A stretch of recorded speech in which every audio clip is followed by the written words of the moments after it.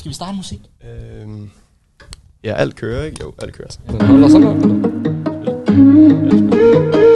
Ja, bare holder, altså, det er skidt. Okay.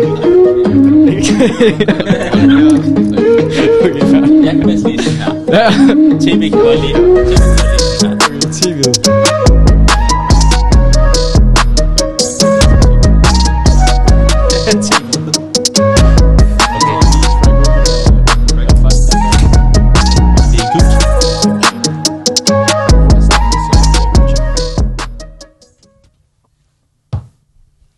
Goddag, velkommen til Plan A endnu en gang. Goddag. I dag med Mahsun. Velkommen til. Jo, tak. Du er fresh out of Godmorgen Danmark. Det må man sige. Og nu har vi været så heldige at få dig med. Hvordan var det at være i Godmorgen Danmark? Jeg fik opkaldet fra journalisten sådan 2 dage før jeg skulle op. Men altså, altså fuldstændig at komme ind i, man kan sige, TV2-studien, det var super hyggeligt. Der var intet der. Det var næsten surrealistisk at være derinde. Jeg havde ikke lige forventet, at jeg ville være derinde sådan lige pludselig. Så det kom ud af det blå. Men jeg følte, det var en... Jeg så det faktisk først i dag, mit interview, eller hvad man kalder det. Og, Du gjorde det sgu meget godt i hvert fald, synes jeg. Jo tak. Var der nerver på? Faktisk ikke. Jeg er mere nervøs på til det her. Der er jo høje forventninger lige nu. Jeg tænker, produktionen er væsentligt større hos dem, end jeg her Nej. Husk, hvad hedder det? Mikrofonen var bare lige sådan, bare de kan høre dig. Så det hjælper med sådan en podcast. Hvordan var responsen efterfølgende egentlig? For sådan... Godmorgen Danmark, efter du kom, eller efter du har været i fjernsynet? Altså for venner? For værterne, eller? Bare sådan generelt egentlig. Ja, det er jo bare Mr. TV-star. Altså, jeg ikke kalde mig det. Den har været god. Altså, der er ikke så meget at sige, kan man sige. Så det var fint. Hvorfor er du nervøs for at være her? Det giver ikke mening. Det ved jeg ikke, fordi det er fordi, jeg lige været i Godmorgen Danmark, så kommer jeg ned til podcast. Der er simpelthen for meget. Sygt nok. Mahsun, vil du ikke lige på 30 sekunder, bare til dem, der ikke har set Godmorgen Danmark. Hvem er du, hvad laver du? Det må også være mere end 30 sekunder, men bare sådan, du ved, lige et overblik. Okay, hvor starter vi? Så som 15-årig, der startede min første virksomhed. Fik en genial idé at lave noget markedsføring. Jeg havde set det på internet, det kunne lade sig gøre, man kunne tjene penge på det. Fuck. Det skal jeg i gang med. Så den første virksomhed, jeg hjalp, det var min egen far. Det er en rimelig nem kunde at lukke, kan man sige. Det var egentlig bare... Baba! Hey Baba, jeg skal lige have et kreditkort, og så sætter jeg en ad-account op for dig. Så... Restauranten blev booket på en uge. Før var det var under coronaperioden, så de havde det virkelig svært. Alle restauranterne i Danmark, det var konkurs. Så jeg tænkte, det ville være en god idé, ligesom at prøve at hjælpe min far. Det var sådan en succes. Og det gjorde egentlig bare, at der blev skabt en gnist, som egentlig gjorde, at jeg fik flere kunder, og motivationen var der, fordi jeg fik en kunde så hurtigt. Og så... så var der Godmorgen Danmark, så spurgte vi lige 3 år senere, og nu er vi her, ikke? Så... Det er basically sådan, min rejse startede. Så her, for 3-4 måneder siden, jeg lavede lidt coaching før, Agency Academy, der jeg startede et uddannelsesforløb op, et online kursus, hvor vi egentlig oplærer andre i marketing. Så det er sådan de 2 projekter, jeg har lige nu. Agency Marketingbureau, hvor vi hjælper andre virksomheder med sociale medier, og så det her online kursusforløb. Hvor du underviser i at lave det samme, som du har lavet for andre. Sgu da en meget fed historie, som 15-årig sagde du, at redde sin far fra konkurs. det er måske det stolteste, jeg har gjort inden for sådan det andre kunder, fordi det var så familiært, det var så tæt, og han kunne mærke en kæmpe forskel på det. Ikke? Så det var, hvad er det for en branche, din far arbejder i, eller gjorde dengang? Det var en restaurant. Okay. Det var en restaurant, okay. Ja. Nede i Nykøbing F. Så helt nede, hvor... så det, er også bare det kræver noget at få det kræver virkelig noget. Ja, det er sindssygt. Og den kører nu, som den skal? Den kører stadigvæk. Er det stadig der står for det? Faktisk ikke. Det bliver outsourcet til en ansat dernede, en tjener. Så. Okay, cool nok. Hvad hedder det? Og du er 19 nu. Kan du ikke lige igen, for dem som ikke har set Godmorgen Danmark, tage os igennem dine tanker i forhold til, da du besluttede dig for at droppe ud af gym, for at fokusere 100% på det her? Hvordan var det? Lad os gøre det. Så... Man kan jo sige, som jeg også i Godmorgen Danmark, så tog vi Janteloven op, hvor det på mange måder... Vi lever bare i en alder lige nu, 2022, hvor det er muligt at lære alt. Altså ligegyldigt, det behøver overhovedet ikke være marketing. Det kan være alt fra kodning, det kan være til at starte en webshop, det kan være krypto, det kan være hvad som helst. Der er så mange forskellige skills og ting, man kan lære, hvor man ikke kan tjene penge på det. Ikke fordi man selv behøver at starte en virksomhed, men bare lære nogle evner, som man enten kan blive ansat i en virksomhed for, fordi man har lært det her, eller du vil starte en virksomhed. Så min beslutning til at gå tilbage til den, så var det utrolig svært i starten, fordi jeg var 15 år, 16 år, hvor jeg stille og roligt begyndte at bygge mit agency op dengang. Så støtten var der absolut ikke i starten, men det burde den jo heller ikke være, fordi hvad har du opnået? Men i takt med, at jeg kan se, at de bare så min bankkonto stige fra måned til måned, så var der en eller anden tro på, at det er rent faktisk noget, som er reelt. Og jeg tog til kundemøder, fysiske kundemøder, de kunne se mine kunder. Så jeg tror, for mit vedkommende, så er det bare en no-brainer. Ja. Og jeg vil nok ikke anbefale, at folk skulle droppe ud, hvis de ikke har allerede en stabil indtægt. Nej, jeg tror lige præcis det, du sagde der, det er sådan den helt store, som hvor mange er galt i byen. For der er rigtig mange, der sidder med de her drømme og tænker, jeg dropper bare ud nu, fordi hvad skal jeg bruge skole til? Jeg har ikke lyst til at få en uddannelse, jeg vil bare gerne være selvstændig. Men de skal måske lige have indtægten først. Jeg tænker, det også var det, der hjalp dig med at ligesom overtale dine forældre. Det var sådan, hey, se, like, I'm making money. Og din far havde jo så også set. Ja, lige præcis. Det gjorde det også lidt nemmere. Jeg tror, du fandt noget helt rigtigt her, fordi jeg har faktisk set Reman, der skrev i min DM sådan, hey, jeg vil gerne droppe ud, men så spørger sådan, har du et eller andet gående for dig? Nej, men jeg kan se, du dropper ud, og det er nogle andre, der dropper ud, så det kan jo godt lade sig gøre. Men det er måske ikke det bedste. Få noget proof of concept, det vil sige. Så man ud i at gamble i hvert fald, ikke? Ja, så man ud i at gamble. Vi snakkede om det på en af de allerførste. Jeg tror faktisk, det var den første podcast, også med min personlige rejse om, at jeg havde nemlig ikke noget bedre at tage mig til. Derfor tænkte jeg, okay, studiet er ligesom det, jeg gør, mens jeg ligesom prøver at finde ud af, hvad det er, jeg gerne vil, for jeg vidste godt, det ikke var den vej, jeg egentlig ville gå. Men det er et godt sted at være, hvis man ikke ved, hvor man skal være, og det taler bare ind i det. Du skal ikke droppe ud, bare fordi, at jeg har set en eller anden har gjort det, og så for succes. For du kan sagtens se, okay, Elon Musk droppede også ud af college og så videre, eller hvad det nu har været. Altså, bare fordi de har gjort det, så betyder det ikke, at man får succes. Men de havde nemlig en rigtig god idé, og et drive, og pisse skarpe, må man godt sige. Det hjælper ret meget at være skarp. Ja, gør det nok. Det kommer, i høj grad, det er noget, som jeg elsker at tale om, det handler også i høj grad, hvad det er, man studerer. Og jeg er måske den mest kontroversielle. Jeg tror, vi alle sammen er enige her. Men sådan, jeg kan basically ansætte en markedsføringsøkonom. Det er umuligt for mig. De kan ikke forstå det, som der rent faktisk skal til for at skabe resultater med marketing lige nu. Om det er e-mail marketing, Facebook ads. Jeg kan ikke bruge det. Jeg kan ikke ansætte det. Jeg er 19 år. Altså, come on. Men jeg kan godt bruge en, der har taget den kursus. De har i hvert fald en forståelse for noget af det. Og det er jo... Nu kan jeg ikke udtale mig for, hvad man lærer på universitetet. Det kan jeg ikke. Så alt respekt til det. Man lærer sikkert. Det kan du. Nej, men jeg er enig med dig, fordi det, man egentlig lærer på universitetet, det er meget teoretisk, og det kan være meget abstrakt. Når vi snakker rent marketingsmæssigt, så lærer du egentlig det, du skal sidde og lave i bestyrelseslokalerne. Det strategiske arbejde, hvilket er super, super fedt, men hvis du ikke ved, hvordan du laver det i praksis, så kommer du bare ind, og så kommer du ud, jamen jeg er egentlig uddannet til at sidde heroppe, men du kommer ikke bare op på det niveau til at starte med. Så er der begyndt at komme en masse valgfag på de forskellige universiteter. CBS er et godt eksempel, men så er det bare social media marketing, og så kommer du ind, og det er hvad man kan lære på en YouTube-video. Det er det, som der er et helt semester om. Så det er ikke fordi, at bare fordi man har taget det, så er du bare god. Du skal ud af fingrene i maskineriet. Ja, og så også lærerne, de har jo heller ikke, lige præcis med et tilfælde der. Ja. Hvem er det, der rent faktisk lærer det? De strategier, som burde virke, eller som burde være updated. Som de er updated, så er det jo ikke... Vil du hellere lære en, som rent faktisk cykler lige nu, i stedet for at lytte på en eller anden gammel cykelrytter, der for 40 år siden med en eller anden...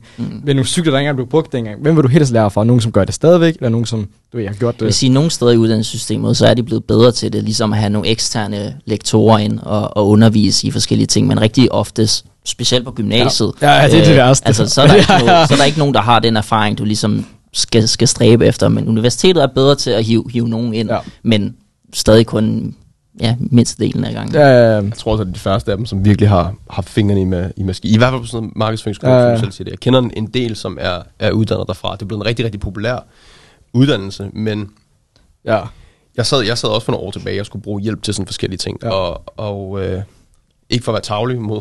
Jeg er altid efter markedsføringsøkonomerne. Jeg kunne bare ikke finde på at spørge dem til råd, fordi de har ikke... Altså, man lærer ikke rigtig de ting på den uddannelse, som man tror, man lærer. Den er meget bred på en eller anden underlig måde.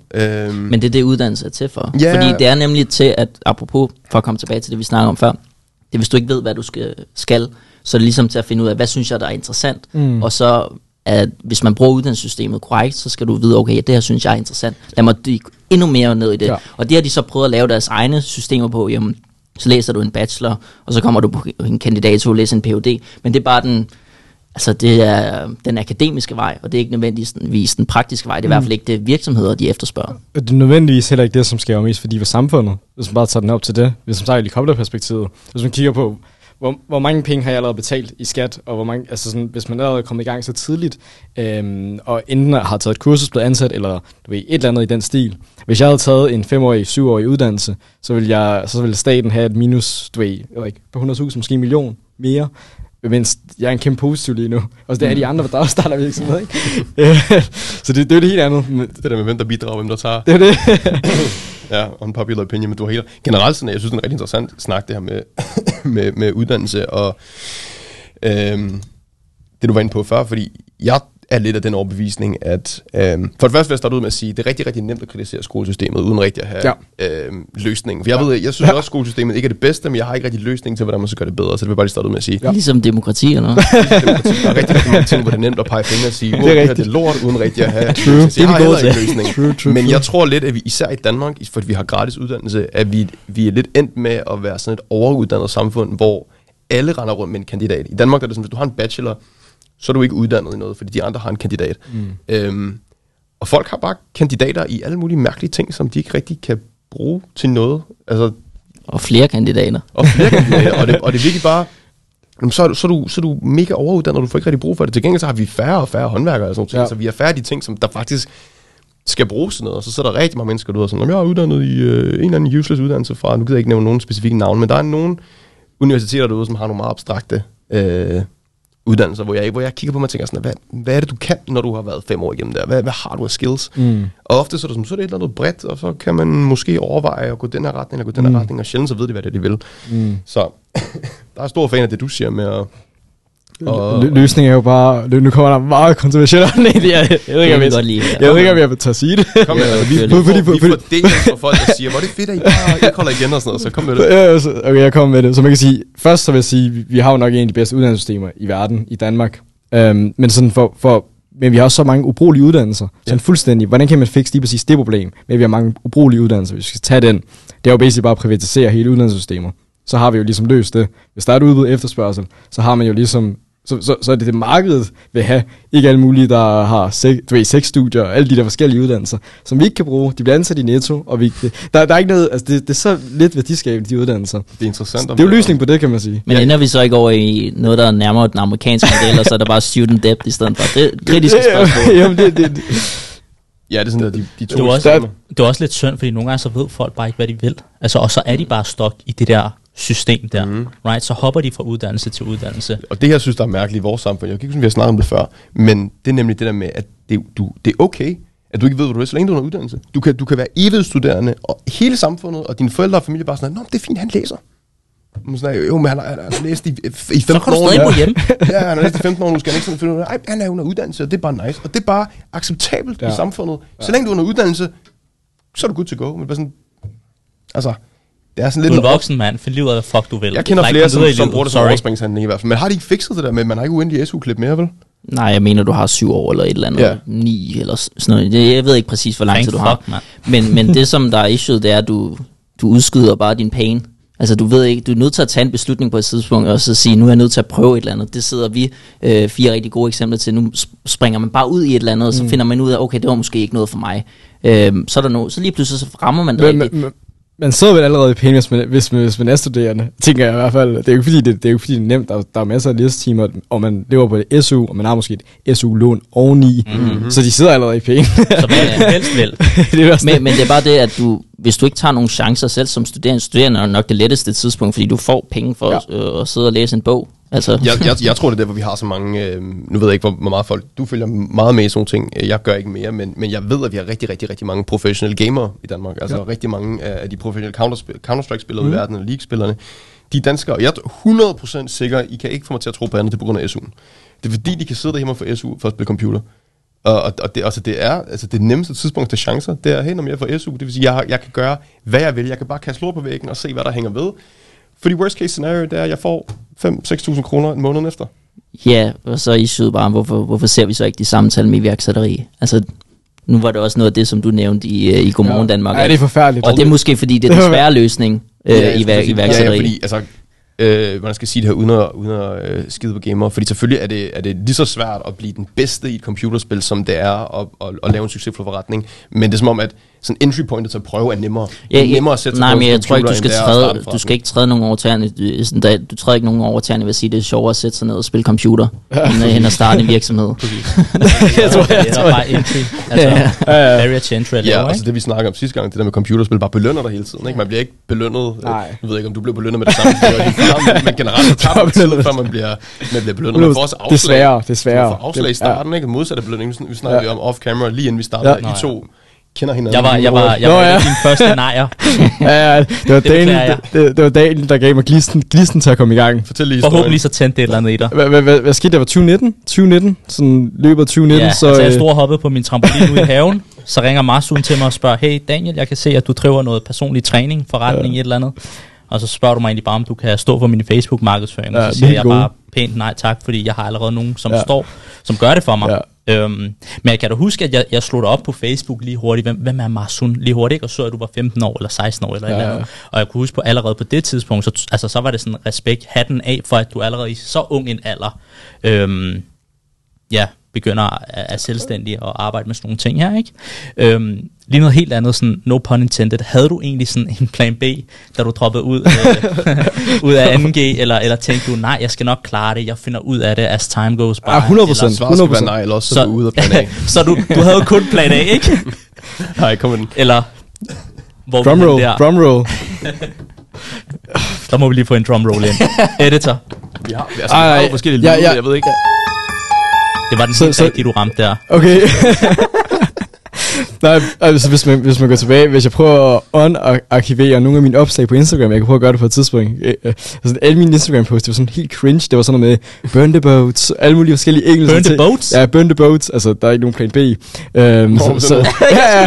det har jeg aldrig hørt før. Det har du aldrig hørt før? Nej, faktisk ikke. Når man skal i krig, ikke det, så brænder man bådene for ligesom, der er kun én vej, og man skal ligesom vinde over fjenden. Nå, så man sender over til fjenden, og så brænder man sin båd. No way back! Der er no way back. Det er faktisk nice.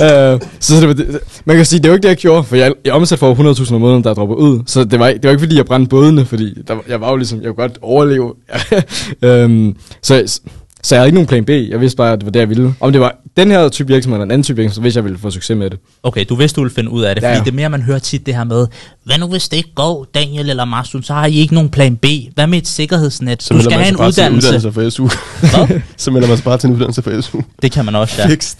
Men var du nogensinde bange for ikke at have en plan B, eller sådan et sikkerhedsnet?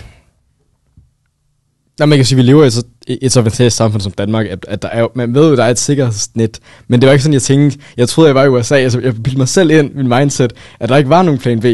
Altså, men så ville jeg bare være usikker. Bare lige for at sige det, plan B sutter alvorligt også i Danmark jo. Ja. Altså, hvem gider leve på 6.000 kroner?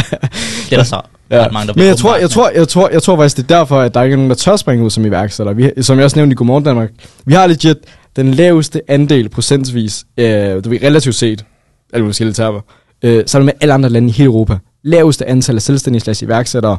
Og det er sådan i 2022, vi har set fald af normalt altså 20% mindre nyopstartede virksomheder. Så der er bare færre, der tør starte, også på grund af, at du er i krise og så videre. Ved man hvorfor? Det er sikkert sådan faktuelt. Du sagde, det er rigtig interessant, det er forfærdeligt. For det første ved jeg ikke, om det er rigtigt. Jeg tror på dig. Men det man hører rigtig tit politikerne sige, at om Danmark er det bedste land for iværksætteri. Jeg har godt hørt det er sådan lidt kontroversielt at sige. Det er sted. Jeg har det på samme måde, for jeg synes nemlig også, altså med at have prøvet at starte mange projekter, du bliver most i starten af afgifter og moms og sådan nogle ting. Altså det er helt vildt, det første år er hardcore. Og jeg har tit tænkt på, igen, det er en mega upoleret idé. Det kan godt være, at den bare kan skydes ned med det samme. Men jeg kan huske, at vi startede Sarge, mig og Benji dengang. Ja. Første gang, vi skulle betale de der momsregninger, der havde det sådan der, hvorfor kan man ikke få det første år til at vækste? Altså lad mig lige slippe for at betale den første regning, fordi så kan jeg investere det i markedsføring og vækste endnu mere, og så kan staten få endnu flere penge senere hen. Men det der, man bliver kvalt fra starten, føler jeg i hvert fald. Jeg ved ikke, Danmark er sådan iværksætteri på hard mode. Sådan endnu med alle andre lande, og det tallene viser jo. Det er faktisk et kæmpe problem. Men politikerne gør ikke noget de sidste 4 år. Det eneste, de har gjort, det har gjort det sværere for at blive iværksætter. De fjernede, hvis I kendte, IVS. Den her selskabsform, det kender jeg sikkert. Ja. Det er sådan, det kunne gøre det sværere. Det blev misbrugt på en eller anden måde. Ikke? Folk var rigtig gode til at starte selskaber, hvor man ikke hæfter personligt for 1 krone. Ja, det er rigtigt. Så der er rigtig mange, der misbruger det, og så tænker man, så lader man det gå ud over alle dem, der faktisk gerne vil det, fordi de har ikke ressourcerne til lige at vil fange the bad guys. Men det er også som om, man kunne måske lave en mellemvej, ikke? Altså før der var det 50.000 for det APS, og 1 krone for de IVS. Nu har vi sat det ned til 40.000 for det APS. Man kunne måske prøve lige at lave sådan en mellemvej og sige, okay, så er der ikke noget IVS, men så kræver det 10, 15, 20, jeg ved ikke, 1000 at starte et selskab. Så der er lidt flere, der kan være med, men du skal stadig penge nok til, at man ikke bare... Folk snyder jo stadig, hvis de ligger 40-50.000 i deres APS. Altså, de virksomheder ser man rigtig mange af derude, så sådan, hvis man gerne vil snyde, så er der nok nogen, der finder en vej alligevel. Men jeg tror... Snyder på så stor skala, at 50.000, who cares? Undskyld. Ja, jeg tror heller ikke, det altså sådan... Jeg tror, det ville være sådan en midlertidig løsning, fordi dem der gerne vil starte, de starter alligevel, kan man sige. Så det er jo, man kan sige helt tilbage til uddannelsessystemet igen, at når jeg tager min studievejleder, hvis jeg siger, at jeg skulle være iværksætter og tjene en hel masse penge, altså, er du dum? Bro, jeg husker det der. Er du faktisk dum? Tydeligt, jeg husker det. Ja. I 9. klasse. Lige præcis. Jeg gik i 2. gear. Jeg talte med min studievejleder. Jeg var sådan, hallo, jeg spiller World of Warcraft professionelt. Jeg tjener fucking mange penge på det her, okay? Og han var sådan, nej, Daniel, det er ikke så godt. Husk nu, fraværsprocenten, den skal helst under 20. Ellers smider vi dig ud. Du ved, alle de her ting. Man møder bare modstand from the get-go. Familie, venner, det er studievejlederen. Det er samfundet. Altså, jeg tror på rigtig mange mennesker, man kan ikke blame dem, fordi de har ikke prøvet det der med, at man kan kreere sine penge selv, så at sige. Det der med, altså første gang, man laver et stykke arbejde og sender en faktura til en kunde, man selv har skaffet, og får alle pengene ind, og ligesom selv kan bestemme, hvad der sker med det. Det er den fedeste følelse. Men der er rigtig mange, der ikke har prøvet det. Der er mange, der ikke ved, at det faktisk jeg tror faktisk, hvis vi graver et spadestik dybere, så er det fordi bare penge generelt er tabu i vores samfund. Hvor meget tjener du? Altså måske ikke for os, nej. Vi lever sådan en lille boble jo. Men for langt de fleste er det jo kæmpe tabu at tale om penge. Man siger jo ikke, hvor meget man tjener i løn. Men hvorfor gør man ikke det? Jeg tror også, det er fordi de fleste er ikke herre over, hvad de selv tjener. Fordi de skal måske ind og forhandle til lønssamtale. Så jeg synes, de det har det måske svært. Derfor burde de tale om det. Det viser mange gange. Jo mere hemmelighedsfuld lønnen er på en arbejdsplads, jo dårligere løn får folk. Hvis alle bare snakker højt om det. Det er godt for arbejdspladsen. Prøv at forestille dig, hvis vi arbejder på McDonald's. Du tjener 10 løg om måneden, jeg tjener 5. Hvis vi talte sammen, så vil jeg kunne forhandle med dem, så jeg fik en bedre løn. Præcis. Så open up derude. Opfordring. Det er rigtigt. Skriv, hvor meget I tjener i kommentarfeltet. Men nej, det er en interessant snak, alt det der med studie og hard mode og easy. Hvad var plan B'en så? Sagde du nogen sådan? Der var ikke nogen plan B. Det er det samme for os alle sammen her, tror jeg. Det er derfor, der er plan A. Jeg tror sådan en god hvis der er en plan B, så virker plan A ikke. Nej, lige præcis. Jeg tror som sund iværksætter, inde i dit DNA, så er der bare ikke nogen plan B. Nej. Det er der bare ikke. Du skal nok finde ud af det. Jeg kunne rigtig godt lide det, du sagde før. Det der med, at vi bor i Danmark. Sikkert sådan et. Men jeg tænker som amerikaner. Jeg har gjort det på samme måde altid. Altså God knows, at jeg har været igennem ups and downs. Og det har været... det er lige nusset i nakken. Tak. Det er så sødt. det har været hårdt, og der har været nogle gange, hvor jeg altså basically har ramt rock bottom, og der har jeg venner nogle gange, der har sagt til mig, du kan bare gå op på kommunen, gå op på kommunen og få kontanthjælp, og så var sådan der, mate. Stop dig selv. Det skal jeg ikke. Altså, jeg skal spise bare havregryn den næste måned. Jeg skal nok klare mig, men jeg skal ikke begynde at have hjælp af staten til at finansiere mig. Jeg tror også, det er derfor, at sådan som os, nu gider jeg ikke putte ord i din mund, men måske går ind for lidt lavere skat, fordi vi har ikke rigtig lyst til alle de der, altså, frønsegoder, eller nasser. Det er rigtigt. Hvad, mand? Det er rigtigt. Men man har ikke rigtig lyst til alle de der frønsegoder, som man ligesom kan få den anden vej. Altså jeg kunne aldrig nogensinde finde på at gå op på kommunen og bede om kontanthjælp eller dagpenge. Fordi jeg ikke har lyst til det, så har jeg heller ikke lyst til at det føles bare forkert på en anden. 55% af alt, hvad jeg tjener, ikke i skat. Ja. Nogen, der har nogle tanker til det, eller skal vi gå videre? Nej, en forlængelse af, jeg tror også, det er derfor, der er så mange, der har haft det så svært med de hjælpepakker, der har været under corona. Fordi det er jo basically et lån, du tager, og så skal du betale det tilbage på sigt med ekstra renter på. Så det, du føler som virksomhedsejer, det er jo, at staten ejer i forvejen en stor del af min virksomhed. Nu er jeg også i gæld til dem. Altså, det er endnu værre. De der hjælpepakker, de var trash. Jeg rørte dem slet ikke. De satte bare smerten på pause. De var sådan der, hey, har du ikke lyst til... Lige nu, der er vi i en krisetid. Vi har som regering, vi har bestemt, du må ikke tjene penge i den her periode. Det vi kan tilbyde dig, det er, at du kan få lov til, at vi kan udskyde din moms. Og så er man sådan, wow, det lyder nice. Og så senere, når vi stadig er i krig, så skal den moms betale. Så sådan, jeg har ikke haft mulighed for at tjene de penge. Nu gør de bare det samme med privatforbrugere, så det er ikke fordi, de differentierer mellem virksomheder og privatforbrugere. Det var det, de sagde dengang. Vi er alle sammen i samme båd, og der var vi overhovedet. Nu er vi efterhånden i samme båd. Nu bliver alle skammet lige meget. Ja. Jesus Christ. De der hjælpepakker, det var også, altså det var jo, jeg kan ikke huske detaljerne nu, for det efterhånden tiden går hurtigt. Det er så mange år siden, men det var et eller andet med, at der stod i loven, at hvis sådan noget her, som corona skete, så var man entitled som virksomhed til 100%, altså staten skulle dække 100% dit tab. Okay.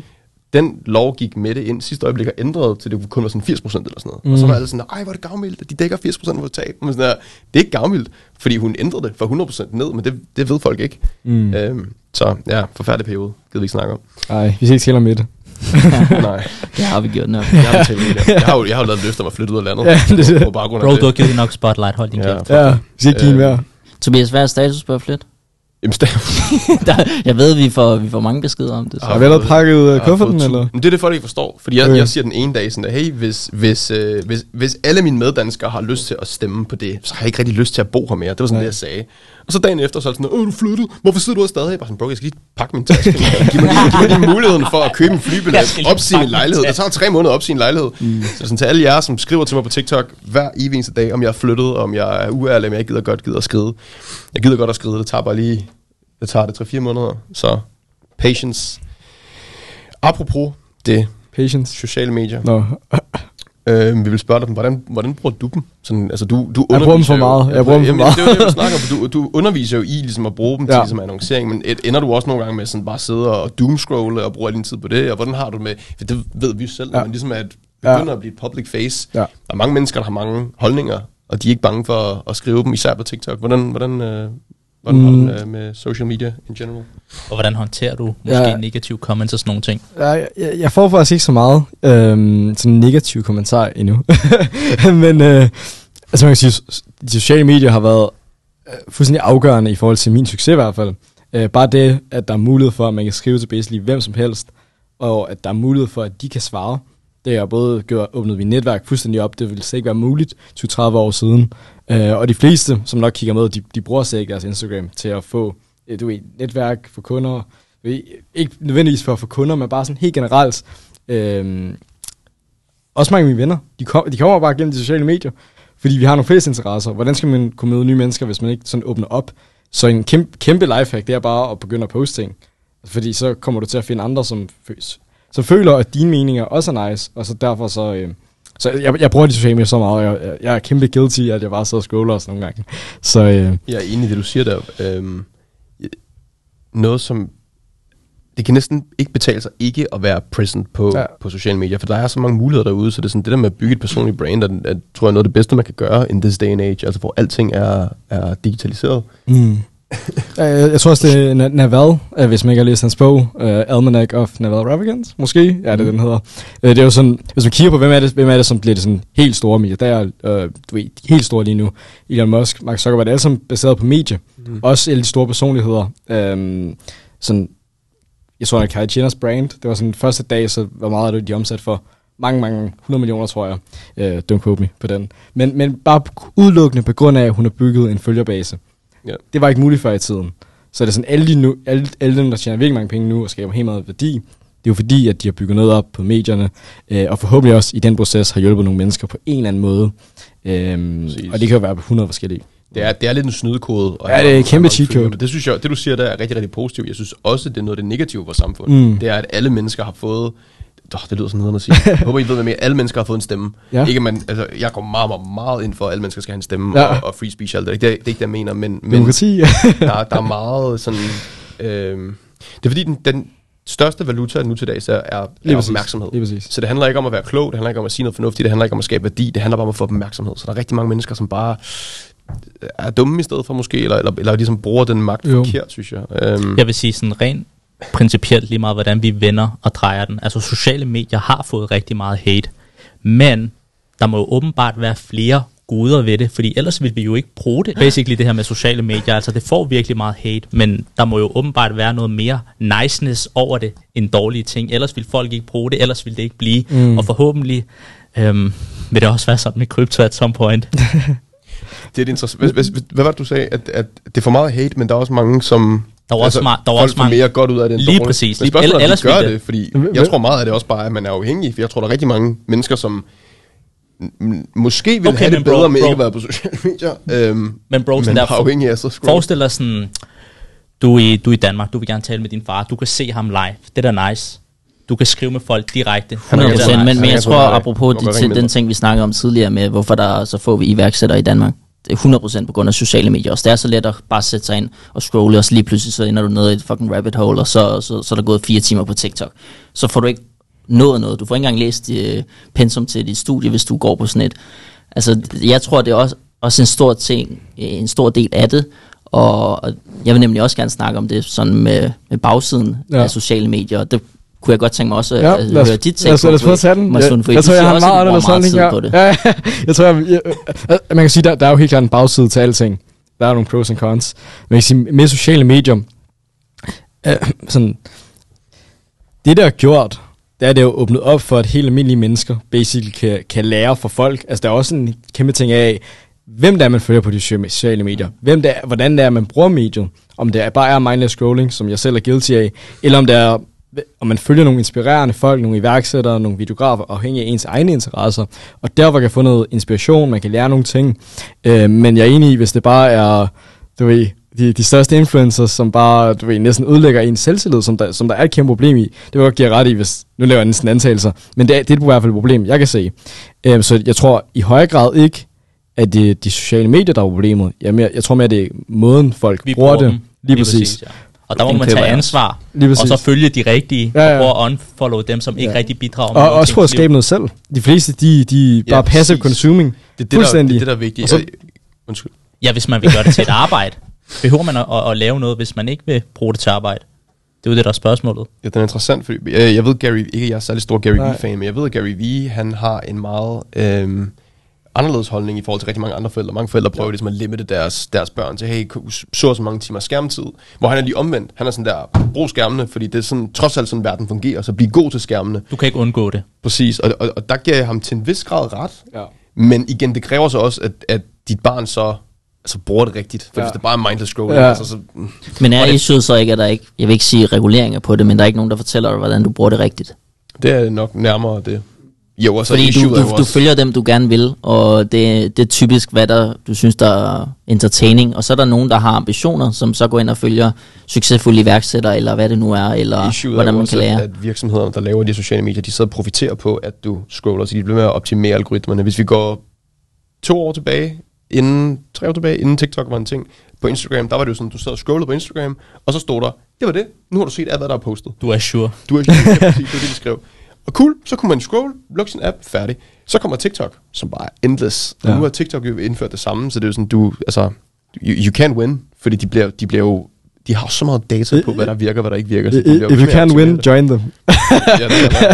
Så hvis man ikke kan undgå det, hvad tænker I så, man som forældre skal gøre for ligesom at protecte sit barn?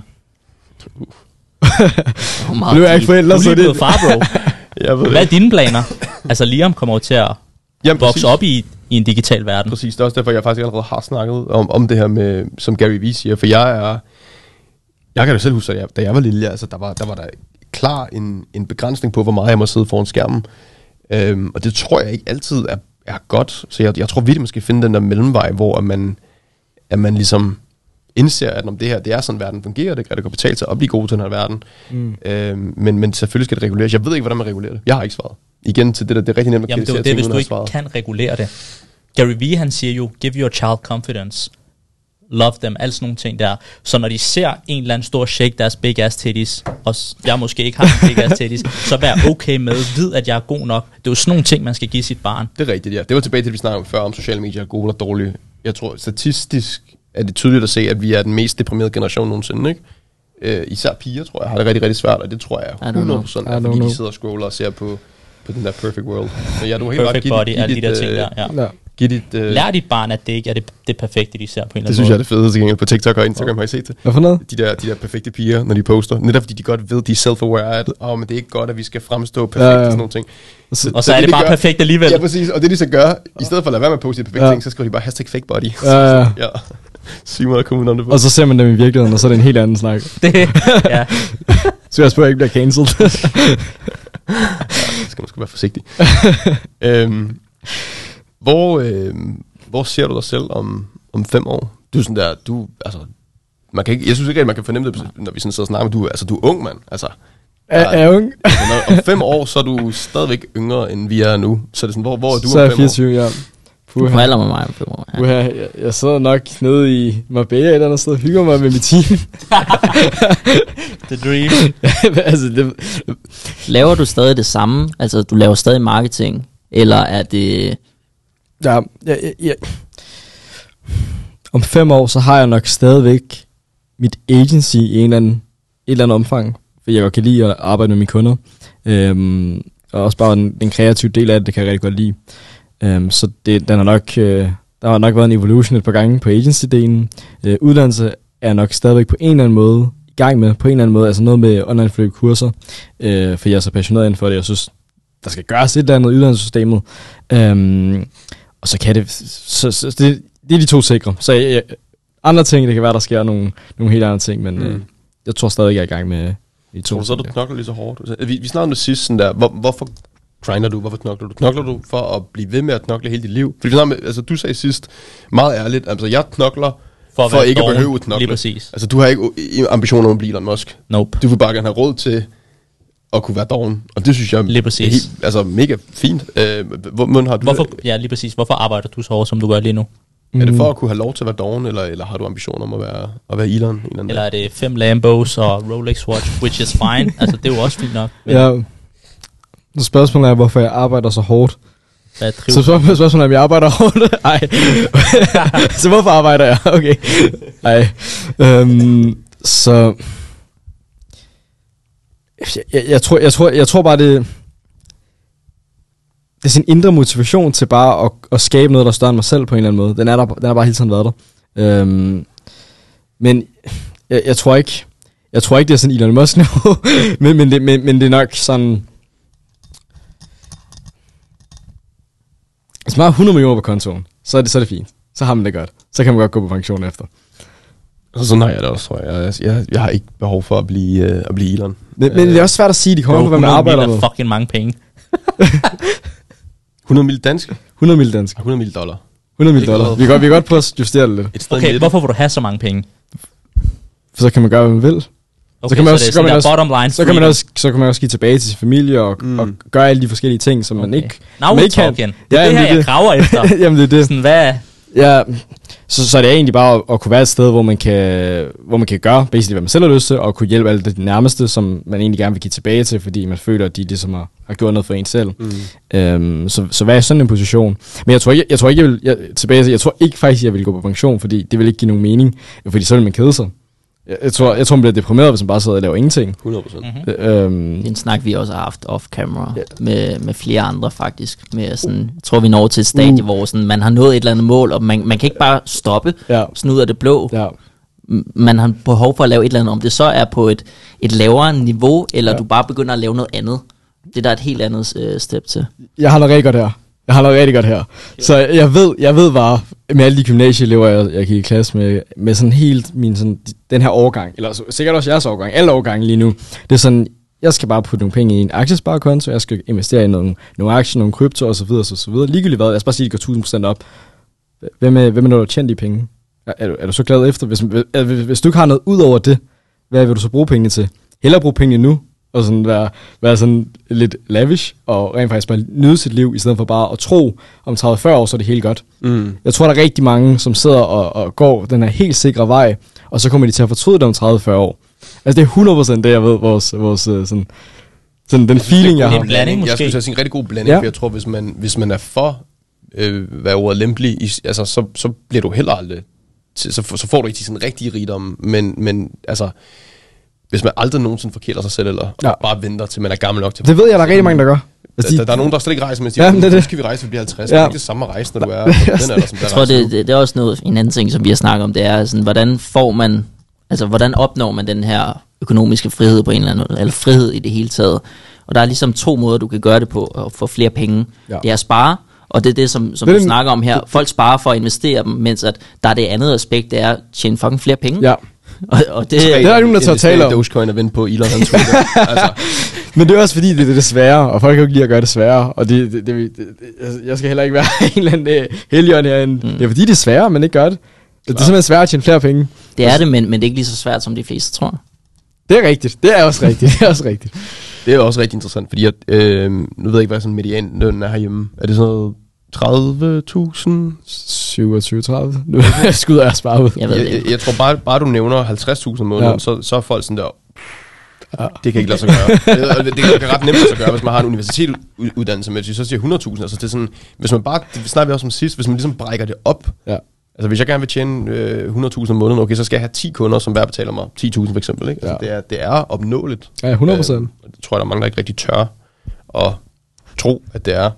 Og så den anden vej bare nemmere. Det er også nemmere at sige, det er også bare nemmere ikke at tro på det, fordi så kan man bare leve i det liv, man har lige nu, og så bare være tryg der, ikke? Ja, så kan man sidde og kalde de andre, der lever det andet liv. Ja, så kan man gå ind på Instagram. Nej, hvis TikTok er så toxic.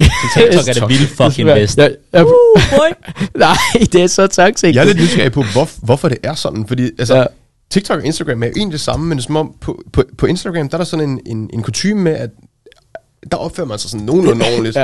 Og på TikTok, der er det bare no filter. Det er bare junglelov. Alle er bare enige om, at på TikTok, der siger man bare ting, som de er. Altså, det er sådan, jeg postede en video forleden, jeg kan ikke huske, hvad det var. Det var ikke noget særligt vildt. Så er der en bare skrev, haha, hold din kæft, din idiot. Og så trykker man på profilen, og så er det sådan en fed, overvægtig mand, der danser i bare overkrop. Og man har bare lyst til at... Det er samt for sygt tilbage. Du er på en fucking børneapp, bro. Og hvad er det, du laver? Altså, der er ingen specifikt, der du snakker om. Så en gammel undertøj på en børn. Du har godt nok tjekket meget. Hvem du er. Du ved, hvem du er. Er du sindssygt. Du har kommenteret meget. Fucking get alive, men ellers de fleste, der er det jo bare, folk kører bare sådan anonyme profiler på TikTok. Hedder user 1, 2, 3. Og det fortæller også sygt meget om dem. Ja. Men det er sådan nogle pussies, der skal gemme sig bag en skærm. Det er bare mærkeligt, at men det må være TikToks algoritme, som tillader det. Er det nemmere at blive bandet på Instagram? Det er det måske. For TikTok, der er det bare tilladt. Det kan også være, det er sværere at lave en Instagram-account. Det kræver måske noget phone number verification og sådan nogle ting, hvor TikTok, det er bare easy. No clue. Jeg ved det heller ikke. Jeg tror det kun. No clue. Ja. Men det er rigtigt nok. TikTok er toxic. TTT. TikTok er... Okay, der lige det er. Ja, fint af dem. Den tæller man ikke med i sådan nogle... Nå, lige præcis. Det er fint. Du lignede en, der skulle til at sige noget, Simon. Inden jeg skulle til at sige noget.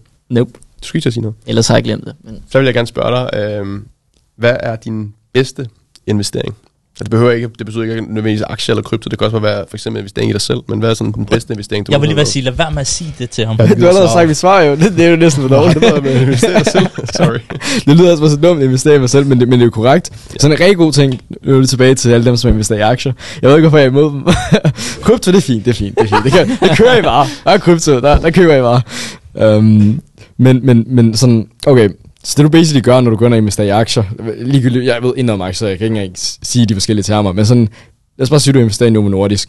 Så basically så investerer du dine penge i, at du tror, at deres bestyrelse kommer til at øge aktien, tjene nogle flere penge. Men hvorfor ikke prøve at investere i dig selv, hvor du har 100% kontrol over, hvad det er, altså dig selv, du har selv kontrol over, hvor fanden det her skib går hen, i stedet for at investere i andre folks virksomheder, og håbe på, at den går op. Og det gør alle andre også, hvilket vil sige, at du kommer til at tjene så mange penge på det i sidste ende. Så hvorfor ikke investere alle penge i dig selv, dine evner? Ligegyldigt om du vil være iværksætter, om du vil arbejde i en virksomhed. Det er jo fuldstændig ligegyldigt. Du vil bare have mere værdi, og du vil kunne få en højere løn.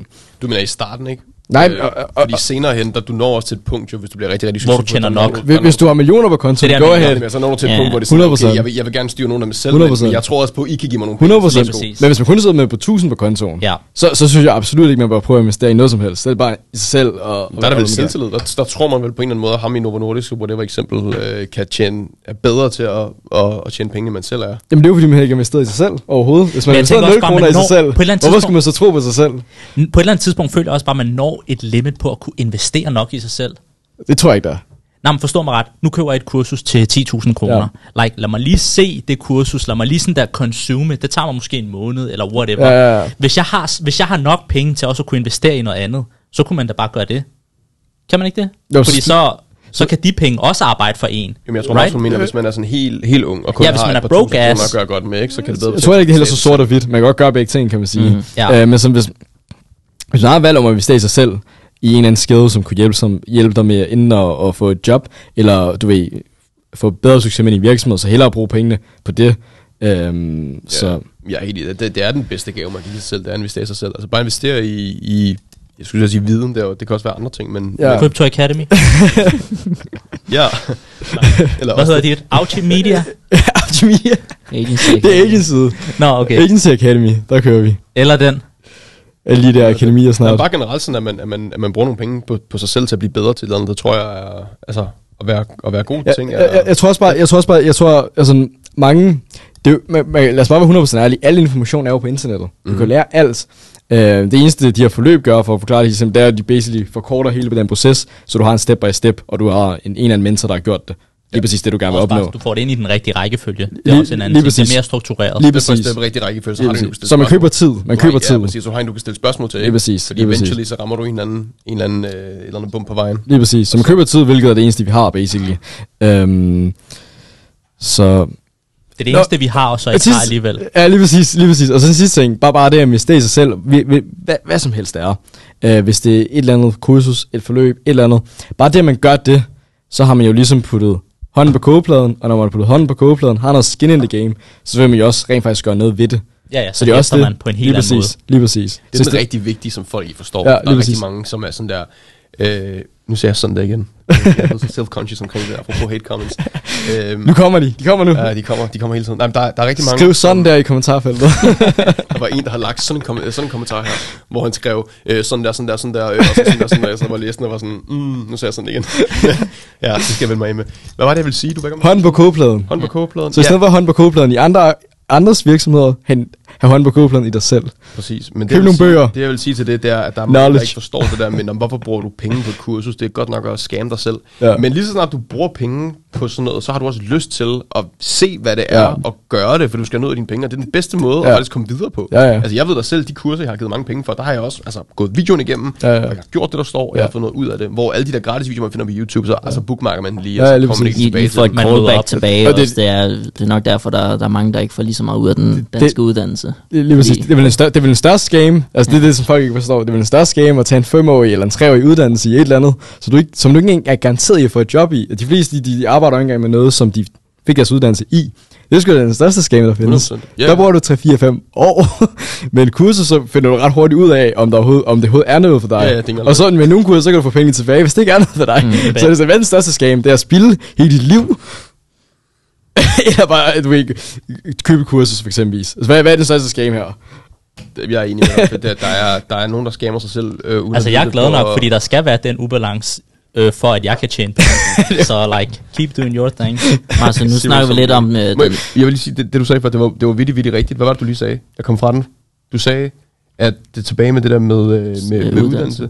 Ja, det er jo bare... præcis. Jamen det er derfor, nu kan jeg huske det. Fordi i USA, folk får generelt mere ud af deres uddannelser i USA, fordi de er gæld. Hånd på kogepladen. Ja, nu har jeg betalt, jeg ved ikke hvor mange penge for en college education i USA. Nu skal jeg ud og tjene nogle penge. Og her i Danmark, der er sådan her, nu har jeg brugt 5 år på det her studie. Jeg tager en så. Kilder det de rigtige steder? Jeg skal måske lige have en bachelor i det her. Så bliver man bare ved. Altså, fordi der er ikke noget pres på, at nu bliver jeg nødt til lige at få ud af det her. Det er det vil jeg bare sige. Vi snakkede om bedste investering. Hvad med værste investering, hvis du har lavet sådan en? Værste investering? Fuha. Så nogle laver jeg slet ikke. Det er jeg for god til. Ej, værste investering? Det var faktisk relevant her. Jeg mistede krypto på et tidspunkt. Jeg mistede bare i mit depot. På et dårligt tidspunkt. Hvad købte jeg? Kan det passe, at krypto var... November sidste år. Ja, sådan cirka der omkring efteråret sidste år. Der tænkte jeg sådan, jeg tror den var, nu kender jeg slet ikke prisen, jeg ved ikke en skid om krypto. Så jeg mister i hvert fald i toppen med Ethereum, og så putter jeg alle mine penge i det, så mister jeg bare alle penge igen. Så det er de fleste typisk kommer ind, det er når vi er på toppen. Ja. Og det er jo faktisk det dårligste tidspunkt at købe på. Gjorde det? Hvorfor jeg gjorde det? Ja. At vi er så Tobias. Jeg var ikke startet. Let's go. Nej, jeg havde set det alle steder. Jeg tænker, okay, jeg bliver nødt til at investere. Det var fordi, de sociale medier igen jo, det man ser også, der er så meget, og så også, jeg var ikke fuldstændig dum at bare investere uden jeg havde researchet. Jeg havde researchet lidt, og det giver jo mening, det Ethereum kan. Nu ved jeg ikke engang, hvad det kan, men jeg havde i hvert fald undersøgt krypto over fremtiden. Det giver ikke. Jeg tager mine ord tilbage. Det giver mening. Det giver mening. Det er dig, der tager krypto. På det tidspunkt vidste du, hvad det kunne. Nu har du glemt det. Det er sådan noget? Det er fordi, jeg fokuserer på at investere i mig selv. Så jeg ved ikke noget om krypto. Nå. Det er smart. Men sådan er det jo bare med altså, der er mange, sådan er det også med aktier jo. Det er fordi, i sidste ende så er det markedsføring, og krypto bliver markedsført allerhøjst, fordi så snakker medierne også om det, gratis eksponering, og så tænker alle, det skal jeg også være en del af. Så det er sådan... Det kunne faktisk være sjovt, nu ved jeg, at det normalt er jer, der stiller spørgsmål, men kunne det være sjovt at høre sådan jeres take på fremtiden inden for krypto? Sådan Bitcoin, Ethereum, hvad er fremtiden der? Sådan, hvordan ser det om 5 år? Rent price-mæssigt? Ja, bare det hele. Bare sådan det hele. Hvad bruger man det til? Altså, på et rigtig godt tidspunkt. Altså, okay. Det man bruger det til, tror jeg tror det bliver sådan, at vi kommer alle sammen til at bruge krypto og blockchain, men vi kommer ikke til at vide, at vi bruger det. Det kommer også til at ligge bagved. Okay.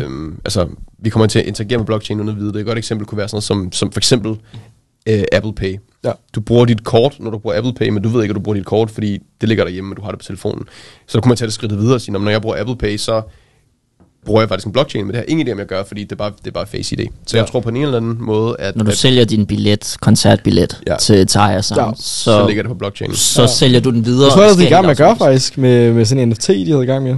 Jeg har investeret i et projekt, som er i gang med at få billetter på blockchain. Men det, som folk misforstår, det er, at krypto er kryptovaluta, men valuta er bare en af use casene, der ligesom er ved det, og det som folk misforstår, det er derfor, så mange shit-talker det, fordi det kan godt være, det er lidt kontroversielt. Det kommer måske ikke over til at overtage den verden, vi ser med valuta, som vi har i dag, men det kommer til at være en del af det på en eller anden måde. Men det er teknologi, og teknologi er fucking fremtiden.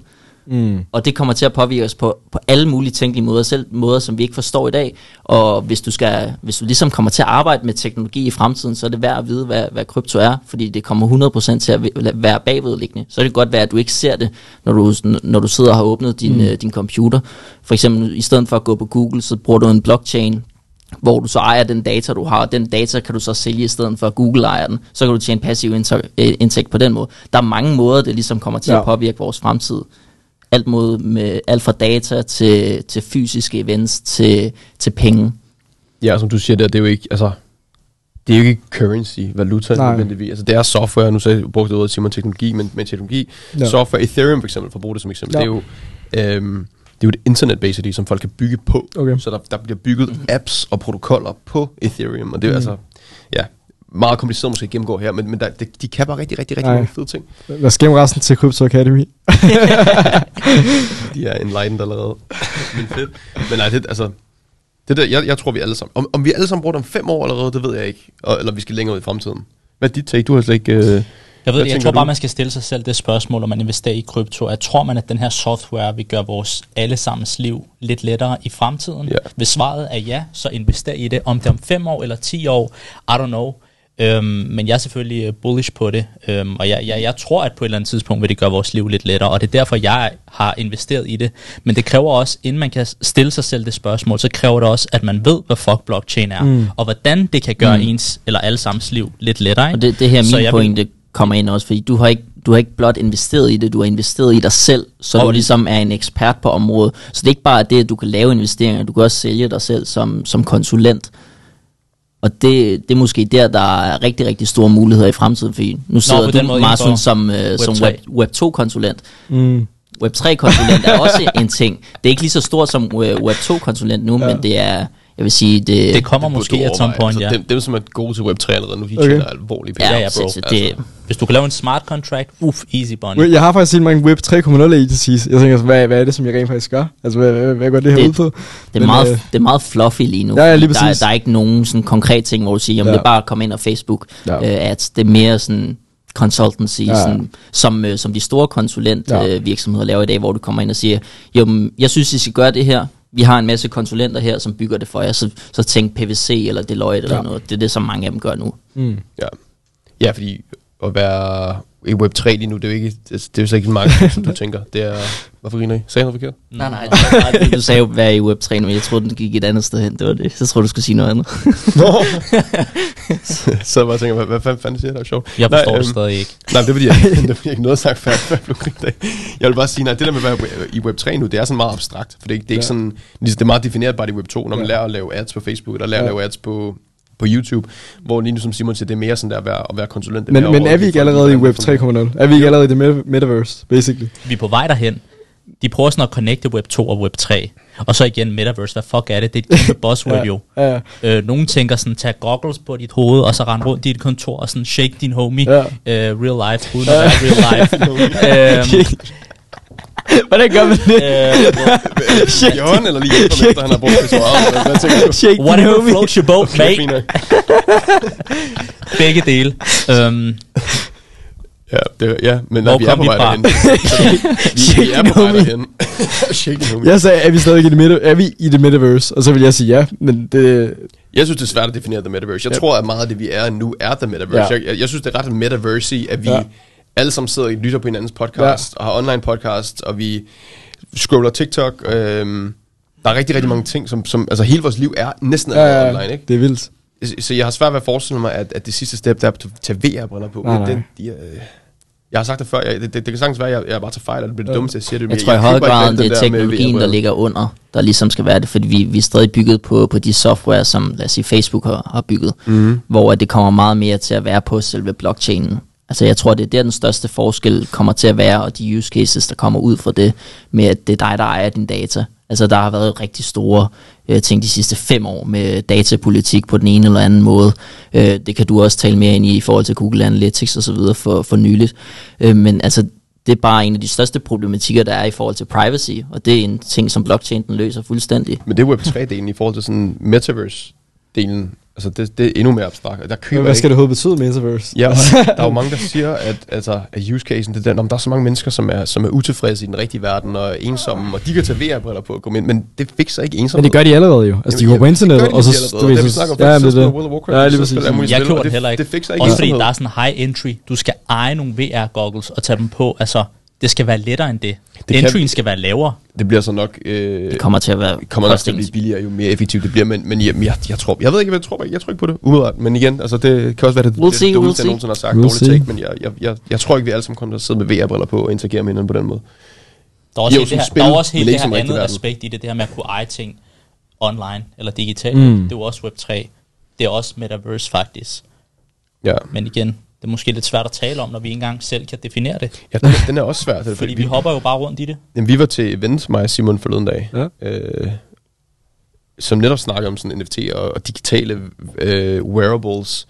Og det der med at eje, det er også bare weird, for det er udefinerbart. Fordi der er mange, der bygger, det ved du selv fra sådan NFT-bullrunnet sidste år, der er mange, der bygger, eller prøver at bygge the metaverse, så skal vi alle sammen kunne bruge hinandens ting, men bare sådan rent kodemæssigt, det kommer ikke til at fungere. Hvis du laver et spil, og jeg laver et spil, så kan mine ting ikke bare eksistere i dit spil. Så den der drøm, folk har om, at The Metaverse skal være en ting, hvor alle spil coexister, og du kan have din NFT, og så kan du tage den med over. Jeg tror, det kommer an på, hvordan du bygger altså coding-programmet. Det er jo det, other side prøver at arbejde på, at alle kan connecte med the other side. Jamen, ja. Hvordan det hænger sammen, like, don't even ask me. Jeg har lyst til bare at sige, jamen ja, så bare lad den være der, fordi det er simpelthen for udefinerbart nu. Fuck it. Lad os tage den om et år. Mahsun, jeg har fulgt dig længe, og vi har også mødt hinanden før. Jeg kunne egentlig godt tænke mig at spørge, for nu ved jeg, at du også har trænet ret seriøst, da du har været yngre, også inden du ligesom kom i gang med iværksætteriet på samme måde. Hvad har det egentlig gjort for dig i forhold til måske også at få succes som iværksætter og være seriøs omkring træning? Ja, super godt spørgsmål. Så der var faktisk en enkelt ting, som jeg gjorde før jeg startede mit agency. Det var så ret sjovt. Jeg solgte træningsprogrammer til sådan piger i min klasse i 9. klasse. Fordi dengang, nu går jeg utroligt... Altså, Upsell booty bands. Tæt på. Basically så betalte de mig sådan 500 kroner. Så kunne de træne med mig, og så lavede jeg en kostplan til dem. Så der blev også træne med dig? Ja, de fik lov til at træne med mig. Win-win. Ja, Fitness World Tostrup. 1-til-1. Jeg tror ikke, jeg måtte det, men altså, det gik sort arbejde, det er Fitness World. Nu bliver jeg exposed. Tro mig, jeg ved alt om. Heldigvis, jeg arbejdede i Fitness World, også samtidig som receptionist, men så... Fik du lov til at være receptionist? Tilbage til point. Fik du lov til at være receptionist, eller var du også rengøringsmand? Det var jeg også, så jeg var begge. Jeg har også arbejdet i Fitness World. Hvor man er det hele, når man arbejder i Fitness World. Receptionist, det var sådan, en udskubsuddannet. Ja, det er præcis. Det var... Nå, tilbage til, har træning gjort noget for mig som iværksætter. Jeg tror faktisk, det bliver overvurderet, hvis jeg skal være helt ærlig. Det har gjort noget for mig personligt, fordi der er ikke noget bedre, end at gå ned i Sats om morgenen, eller whatever, fitnesscenter. træne i 30 minutter, 45 minutter, og så gå ind i saunaen, og så koldbad og så videre. Man føler sig bare som en gud efter. Altså, det er det bedste. Men jeg tror faktisk, det bliver overvurderet sådan helt generelt, hvor sådan helt generelt. Altså at træne, eller hvordan? Så jeg ved ikke, hvordan jeg skal sige det sådan, i forhold til helt generelt at starte virksomhed. Hvis man skal tage den, om det hjælper med at starte virksomhed og træne og spise sund og så videre. Det tror jeg faktisk ikke. Det tror jeg ikke. Jeg tror, folk har så meget fokus på det, i stedet for bare rent faktisk gøre arbejdet. 100. det er som om, der er kommet sådan en epidemi lige nu. Det er måske bare sådan en undskyldning. Han er kongen af det der. At man skal også huske at arbejde. For der er rigtig mange, som bruger en time på meditation, en time på det her, en time på det her, en time på det her. Så halvdelen af arbejdsdagen gået med bare... Jeg køber 100% den, men jeg tror også bare, der er et aspekt i det, at det du ligesom lærer ved at træne, lad os sige, du står op 5 om morgenen, selvdisciplin. 100%. Og det tror jeg er det, som jeg personligt ligesom har taget med. Jeg har en sådan lille anekdote for da jeg var yngre. Jeg tror, jeg var 13 år eller noget, spillede fodbold. Så jeg gik til mine forældre og sagde, jeg vil gerne tjene nogle penge. Eller det sagde jeg ikke til dem, men det tænkte jeg. Ja. Så sagde jeg bare til dem, kan vi ikke lave et væddemål? Jeg spiser ikke sukker i den her måned. Så giver jeg mig 500 kroner. Det var det sværeste nogensinde som fucking 13-årig. Jeg spiser fredagslik og lørdagslik og alt det der. Ja. Og så lige pludselig bare tage en kold tyrker for det. Men så finder man ud af, sådan efter en uge eller noget, det var sgu da meget let. Og så efter en måned, jamen, det var da let, jeg lige tjente 500 kroner. Så ligesom at komme ind i den der vane, jeg tror, det er noget, der også har formet mig og min selvdisciplin på en eller anden måde. Kunne sige nej til ting, og kunne sige ja til de vaner, der ligesom gør det godt for en. Jeg er 100% med på, at det er jo det fucking work, det er det vigtigste som iværksætter. Men jeg tror, at nogle af de ting, der har formet mig som ung, det er netop nogle af de ting, som jeg ligesom har gjort der. Og det kunne jeg måske forestille mig underbevidst. Der er helt klart noget carryover fra træning til, hvis man er disciplineret der, så er man højst sandsynligt også disciplineret, når man arbejder. Så der er 100% jeg har et rigtig sejt quote til det der. Lad mig høre. Sejt. Nej, nu kører han på den. Hvad er det for en quote? Nu kommer en helt god. Det var drumroll-effekt. Sådan der, har vi nogen quotes lavet op der? Okay, hold lige din kæft. Jeg kører den igen. Jeg har et rigtig sejt quote til det der.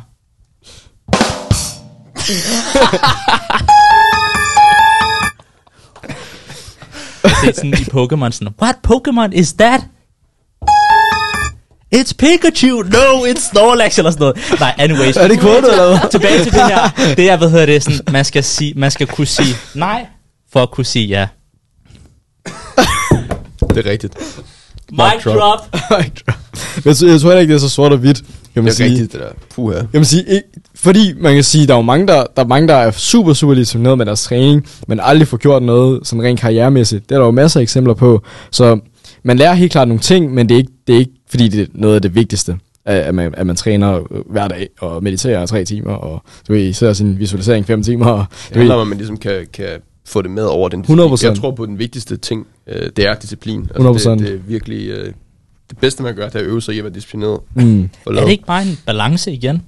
Altså for meget af et eller andet, jo. Per definition for meget sådan at udskyde det rigtige problem, du ved, og så tage meditation og træning og alle de dårlige undskyldninger hen over det. Det er jo for meget. Men måske at holde sig inden for den rigtige mængde. Ja. Måske at træne en time, meditere 10 minutter, så man har tid til at løse de rigtige problemer. Det er jo sundt, fordi så kan de der ting jo faktisk hjælpe dig med at løse problemer. Fordi så er du et bedre menneske, eller du er gladere, eller whatever, endorfinerne kører. Du er bedre til at lukke folk på kaldet, når du har dem. Det er tilbage igen til det der med rigtig meget ved iværksætteri og starte forretning. Altså, det er ubehageligt, det er kedeligt, det er svært. Så det er bare the path of least resistance, der at sætte sig og meditere, og lige få gjort det der, og få gjort den anden ting. Lige præcis. Og, altså, så ender man bare med at bruge, det svarer lidt til at lave sin hjemmeside om 300 gange, man tør ringe til den første kunde. Men problemet er, at man tror, man gør det rigtige, og det er jo fordi, det er forkert noget af det. Så det er sådan, så mediterer man, så tror man ligesom, så tror hjernen, man ligesom har gjort noget godt. Det er man så også lige præcis med meditation, men sådan helt generelt, som, man gør alle mulige forskellige ting, som ikke rent faktisk gør, at man får resultaterne. Og men det må man bare lære lige præcis, tiden jo. Så finder man ud af, okay, måske skal jeg bruge mindre tid på lortet, så jeg kan... Fordi der findes jo næsten flere eksempler på iværksættere, som har succes, som gør ingen af delene. Altså alle de... Alex Ramosi. Ja, han elsker, når han taler om det. Han tweeter hele tiden om sådan, når folk spørger mig tit, hvad er min morgenrutine, og hvad gør jeg? Og bare sådan der, I get up, drink coffee. Make coffee, and I just put in the fucking work. Altså, og I burde gøre det samme. Altså, fuck alle den der rutine, I har. Bare sæt jer ned og arbejde, altså, for gjort det. Det kan altså også noget, bare for put in the work. Der var noget, jeg ville spørge om. Put in the work i kommentarfeltet. Put in the work. jeg har et afsluttende spørgsmål, hvis der er vi der til. Jamen, ellers så har jeg det samme, vi tænker Snak til mig, papi. 100. Kom med det. Inspiration? Nej, fyr. Hvem er din største inspiration? Hvor finder du inspiration? Tobias Erbo. Det var Simons største inspiration. Det kan ikke være alle sammen. Jeg tror faktisk, det har ændret sig over tiden. Hvis jeg skulle tage den største inspiration sådan fra, jeg skulle sige barsben, så er det sådan bare Min far. Jamen sådan legit. Den klassiske. Sådan legit. Fordi, han var basically aldrig hjemme, da jeg var sådan helt i min barndom. Sorry. Okay, det er bare fordi, grunden til at jeg sagde det, er fordi det er den klassiske. Men hvis du rent faktisk mener det, så er det fair nok jo. Så dybt seriøst. Så det er nok der, hvor jeg har lært sådan den her arbejdsmoral. Det er bare 100% fra min far, fordi han var basically hjemme. Så det er nok der, den største sådan, inspiration kommer fra. 100%. Har din far pushet dig? Er du sådan opdraget til, du skal være en succes, eller er du sådan opdraget normalt i gåseøjne? Faktisk normalt. Helt normalt. Ja, det er mere bare, man gør jo ikke som de siger, man gør som de gør, på en eller anden måde, ikke? Så bare gjort som han har gjort, bare arbejdet lidt. Arbejdet hårdt, ikke? Til at spørge det, fordi jeg har lige set en dokumentar om Tiger Woods eller Tiger Woods. Okay. Golfspilleren. Tiger Woods. Så er du ikke lige det samme 2 gange? Nej, jeg sagde Tiger Woods eller Tiger... Tiger Woods? Det er sådan trykket i hans Tiger King? Ja, Tiger King. Der har lige set en dokumentar om Tiger Woods. Rigtig interessant, fordi han havde nemlig en far, som bare pushede ham. Og man ser det også, med, jeg ved, Max Verstappen fra Formel 1. Force med Lewis Hamilton også, jeg ved, hans far også skubbede. Jeg ved ikke, om det var lige så slemt som Max's far, som hedder Jos. Men det er jo rigtig interessant det der, fordi de bliver virkelig, virkelig pushet. Altså to the point, hvor at du har ikke nogen barndom tilbage. Og Tiger, han tog sin første golfkøl, da han var 2 måneder, tror jeg, fuldstændig surrealistisk historie, og bare blevet skubbet. Og det fik mig virkelig til at tænke på, for jeg er nemlig ikke blevet skubbet på den måde. Og det tror jeg, er den sundeste måde at gøre det på. For jeg prøver at forestille jer alle de børn derude, som bliver skubbet på den måde, som ikke bliver til Tiger Woods, og som ikke bliver til Max Verstappen. For jeg tror, Max og Tiger... Der er jeg faktisk meget uenig. Jeg er meget uenig her, faktisk. Lad mig lige slå af, fordi... Det er godt, men Max... Da jeg så tænker jeg, okay, Max og Tiger... Ja. De kigger tilbage og tænker, fuck hvor nice, at min far han skubber på den måde, fordi nu er jeg den bedste. Men jeg tror, at det er en rigtig godt eksempel på survivorship bias. For der sidder for hver Max Verstappen og Tiger Woods, der sidder der flere tusindvis af børn, som er blevet pushet til at være den bedste, og ender med ikke at blive den bedste, og kigger tilbage på en barndom, og det er sådan, wow, hvorfor må jeg ikke lege med mine venner? Og du tænker, at de sidder nu og slår sig selv oven i hovedet. Ja, og det er det, der hedder survivorship bias. Vi ser altid kun de bedste, og så tænker wow, det er den rigtige måde at gøre det. Jeg hører, hvad du siger, Tobias. Jeg hører, hvad du siger. Så har vi en podcast. Okay. Så har vi faktisk en podcast. Så kommer den. Mahsun, let's go. Okay, let's go. Så, altså man kan sige, lige præcis i det danske samfund, så har vi basically 90% af sådan alle forældre, der er intet pres på børnene overhovedet. Og det eneste, der bliver talt om i medierne, er curlingbørn. Og det eneste, der bliver talt om i medierne, det er, hvor meget pres der er på børnene, og altså, de skal have den lettere, og der er for mange karakterer. Nej, der er ikke for meget pres. De ved basically ikke, hvad de skal gøre nogensinde. De tager 3 uddannelser, de ved stadig ikke, hvad de skal gøre. De gider ikke arbejde. Altså, vi har basically en generation af folk, som ikke gider gøre noget. Og jeg har selv været sådan, før jeg startede min virksomhed, det var også bare sådan... Bare så der er jo ingenting hele dagen. Altså, og det er jo fordi forældrene ikke presser dem. Jeg havde ikke forældre, der presser mig på den måde. Jeg tror, folk føler sig presset til at gøre ting, de ikke har lyst til. For sådan havde jeg det, da jeg gik i gym. Jeg følte mig også presset, men det var fordi, jeg sad fast et sted, hvor jeg bare ikke havde lyst til at være. Og der var nemlig det der pres på, at jeg skulle få gode karakterer i et fag, hvor jeg tænker, hvorfor? Men jeg køber den, at der er måske ikke nok pres, eller presset ligger måske forkert. Forældrene presser ikke nok. Det lyder også bare lidt svært. Men på en eller anden måde så er det rigtigt. Hvis de ikke sætter nogle krav til, at du skal i hvert fald gøre et eller andet, ligegyldigt hvad det er, så hvis de bare er sådan helt løse og bare... Men nu sagde du var uenig i det, jeg sagde før. Der er alligevel forskel på, at hey, vi skal presse vores børn lidt mere til den... Altså, nu ved jeg ikke, om I kender til historierne med Tiger Woods og Verstappen. Jeg har set det. Altså, okay. Du har ikke lov til at være et barn. Ja. Altså, det er sådan, Tiger Woods er sådan next level. Okay, det er next level. Men det er det samme med Max, så vidt jeg ved. Altså, det er sådan, det har ikke været sjovt at være barn, tror jeg. Og det man kan kigge tilbage nu, så kan de tænke, nå, fedt, at han gjorde det, for nu er jeg verdens bedste. Men havde det gået en lille smule forkert, var man blevet skadet lidt tidligt i livet, så Tiger Woods kan jo ikke lide sin far. Altså, det er der, den er ude. De faldt nemlig fra hinanden, efter at have været bedste venner. Så jeg tror, jeg synes bare, det er interessant, fordi det... Jeg tror bare, hvis vi har sådan et spektrum, og vi har sådan der curling parents herhenne, og nogen, der er fucking ekstreme, a.k.a. Tiger Woods far, du ved, så tror jeg bare, det er sundt at være et sted i midten. Really. Ja, fordi hvis man ikke sætter nogle krav, så har bare en hel masse unge mennesker, som bare ikke gør noget overhovedet, og bare sådan dør ud, altså, og så bliver de deprimeret. Det er måske det allervigtigste, som du også nævnte tidligere i podcasten. Vi har en generation, der er den mest deprimerede nogensinde, noget i den stil, ikke? Det er jo fordi, hvis de ikke arbejder med noget, hvis de ikke gør et eller andet, så bliver man deprimeret, og hvis der ikke er nogen krav, så gør man jo heller ikke noget. Hvorfor skal man gøre noget? jeg har det jo fint, jeg får penge af mine forældre, eller jeg får SU, så gør jeg ikke noget, okay, fint. Præcis. Og så bliver jeg også deprimeret. Jeg tror, mange er deprimeret, fordi de ikke har noget, der ligesom giver dem fulfillment, de lige det danske ord for det. Fordi vi har det der dopaminproblem, at det du egentlig har brug for at tage action på at starte en virksomhed, det er, at du har noget du har brug for stillhed i hjernen, du har brug for stillhed til at være kreativ, og til at tænke, og ligesom til at tage de næste skridt. Men den stillhed, den har vores generation bare ikke, fordi vores telefon er hele tiden, vi skal hele tiden scrolle og få notifikationer og sådan noget, så du har aldrig nogen sådan tid til faktisk at lave noget, som giver dig fulfillment. Så din hjerne føler sig fulfilled. Fordi hvad er det, dansk ord for fulfillment? For jeg gider ikke at blive mobbet for at snakke i tiden. Fredfyldt. Vi siger fulfillment. Fyldestgørende. Tilfredsstillende? Fyldestgørende. Jeg tror, det er fyldestgørende. Du laver ikke noget, som nogensinde er fyldestgørende. Tilfredsstillende. Lav lige en Google Translate, mand. Din hjerne føler sig tilfredsstillet. Fordi det hele tiden bliver ramt af dopaminen. Men psykisk, så ved du godt, at du ikke har lavet noget tilfredsstillende. Altså, for du har bare så scrollet, og så er du ikke kommet nogen videre. Så jeg tror, det er derfor, vi er med. Men okay, tilbage til pres. Så lad os nu, hvis vi har nogle forældre, som rent faktisk presser deres børn, så går de jo i gang med et eller andet, fordi de bliver presset til det. Og det der med, at man skal finde det, man er passioneret indenfor. Hvis man aldrig går i gang med noget som helst, hvis man aldrig bliver... Eneste grund til, at man bliver passioneret, vil jeg i hvert fald mene, det er, fordi man bliver stille og roligt god til det, bliver bedre og bedre og bedre, har en succesoplevelser. Så hvis man aldrig bliver presset ud i noget, som ud af sin comfort zone, så finder man aldrig sin passion, og så kommer man aldrig i gang med noget, og så bliver man deprimeret, og så... Man skal gå i gang for at finde ud af, om det er noget, man overhovedet vil. Og det kræver pres. Throw shit at the wall and see what sticks. Yes. Vil jeg sige. Det er i hvert fald det, jeg har gjort. Shit, jeg har kastet meget lort, det har du også. Er det the subtle art of not giving a fuck, eller hvor er det den? Det ved jeg ikke, måske. Det kaster hvor? Vægtløfterbilleder. Vægtløfterbilleder. Simon, havde du et afsluttende spørgsmål? Jeg har et afsluttende spørgsmål. Det er et meget kort spørgsmål. Godmorgen Danmark eller plan A? Det er svært. Hvorfor sætter du mig i den position? Der er kun et rigtigt svar. Tænk på, hvorfor en af dem, der gjorde dig nervøs. Hvad har udfordret dig mest? Hvad der udfordrer mig mest? Det er plan A. Så tager vi svaret. Det var en joke, man.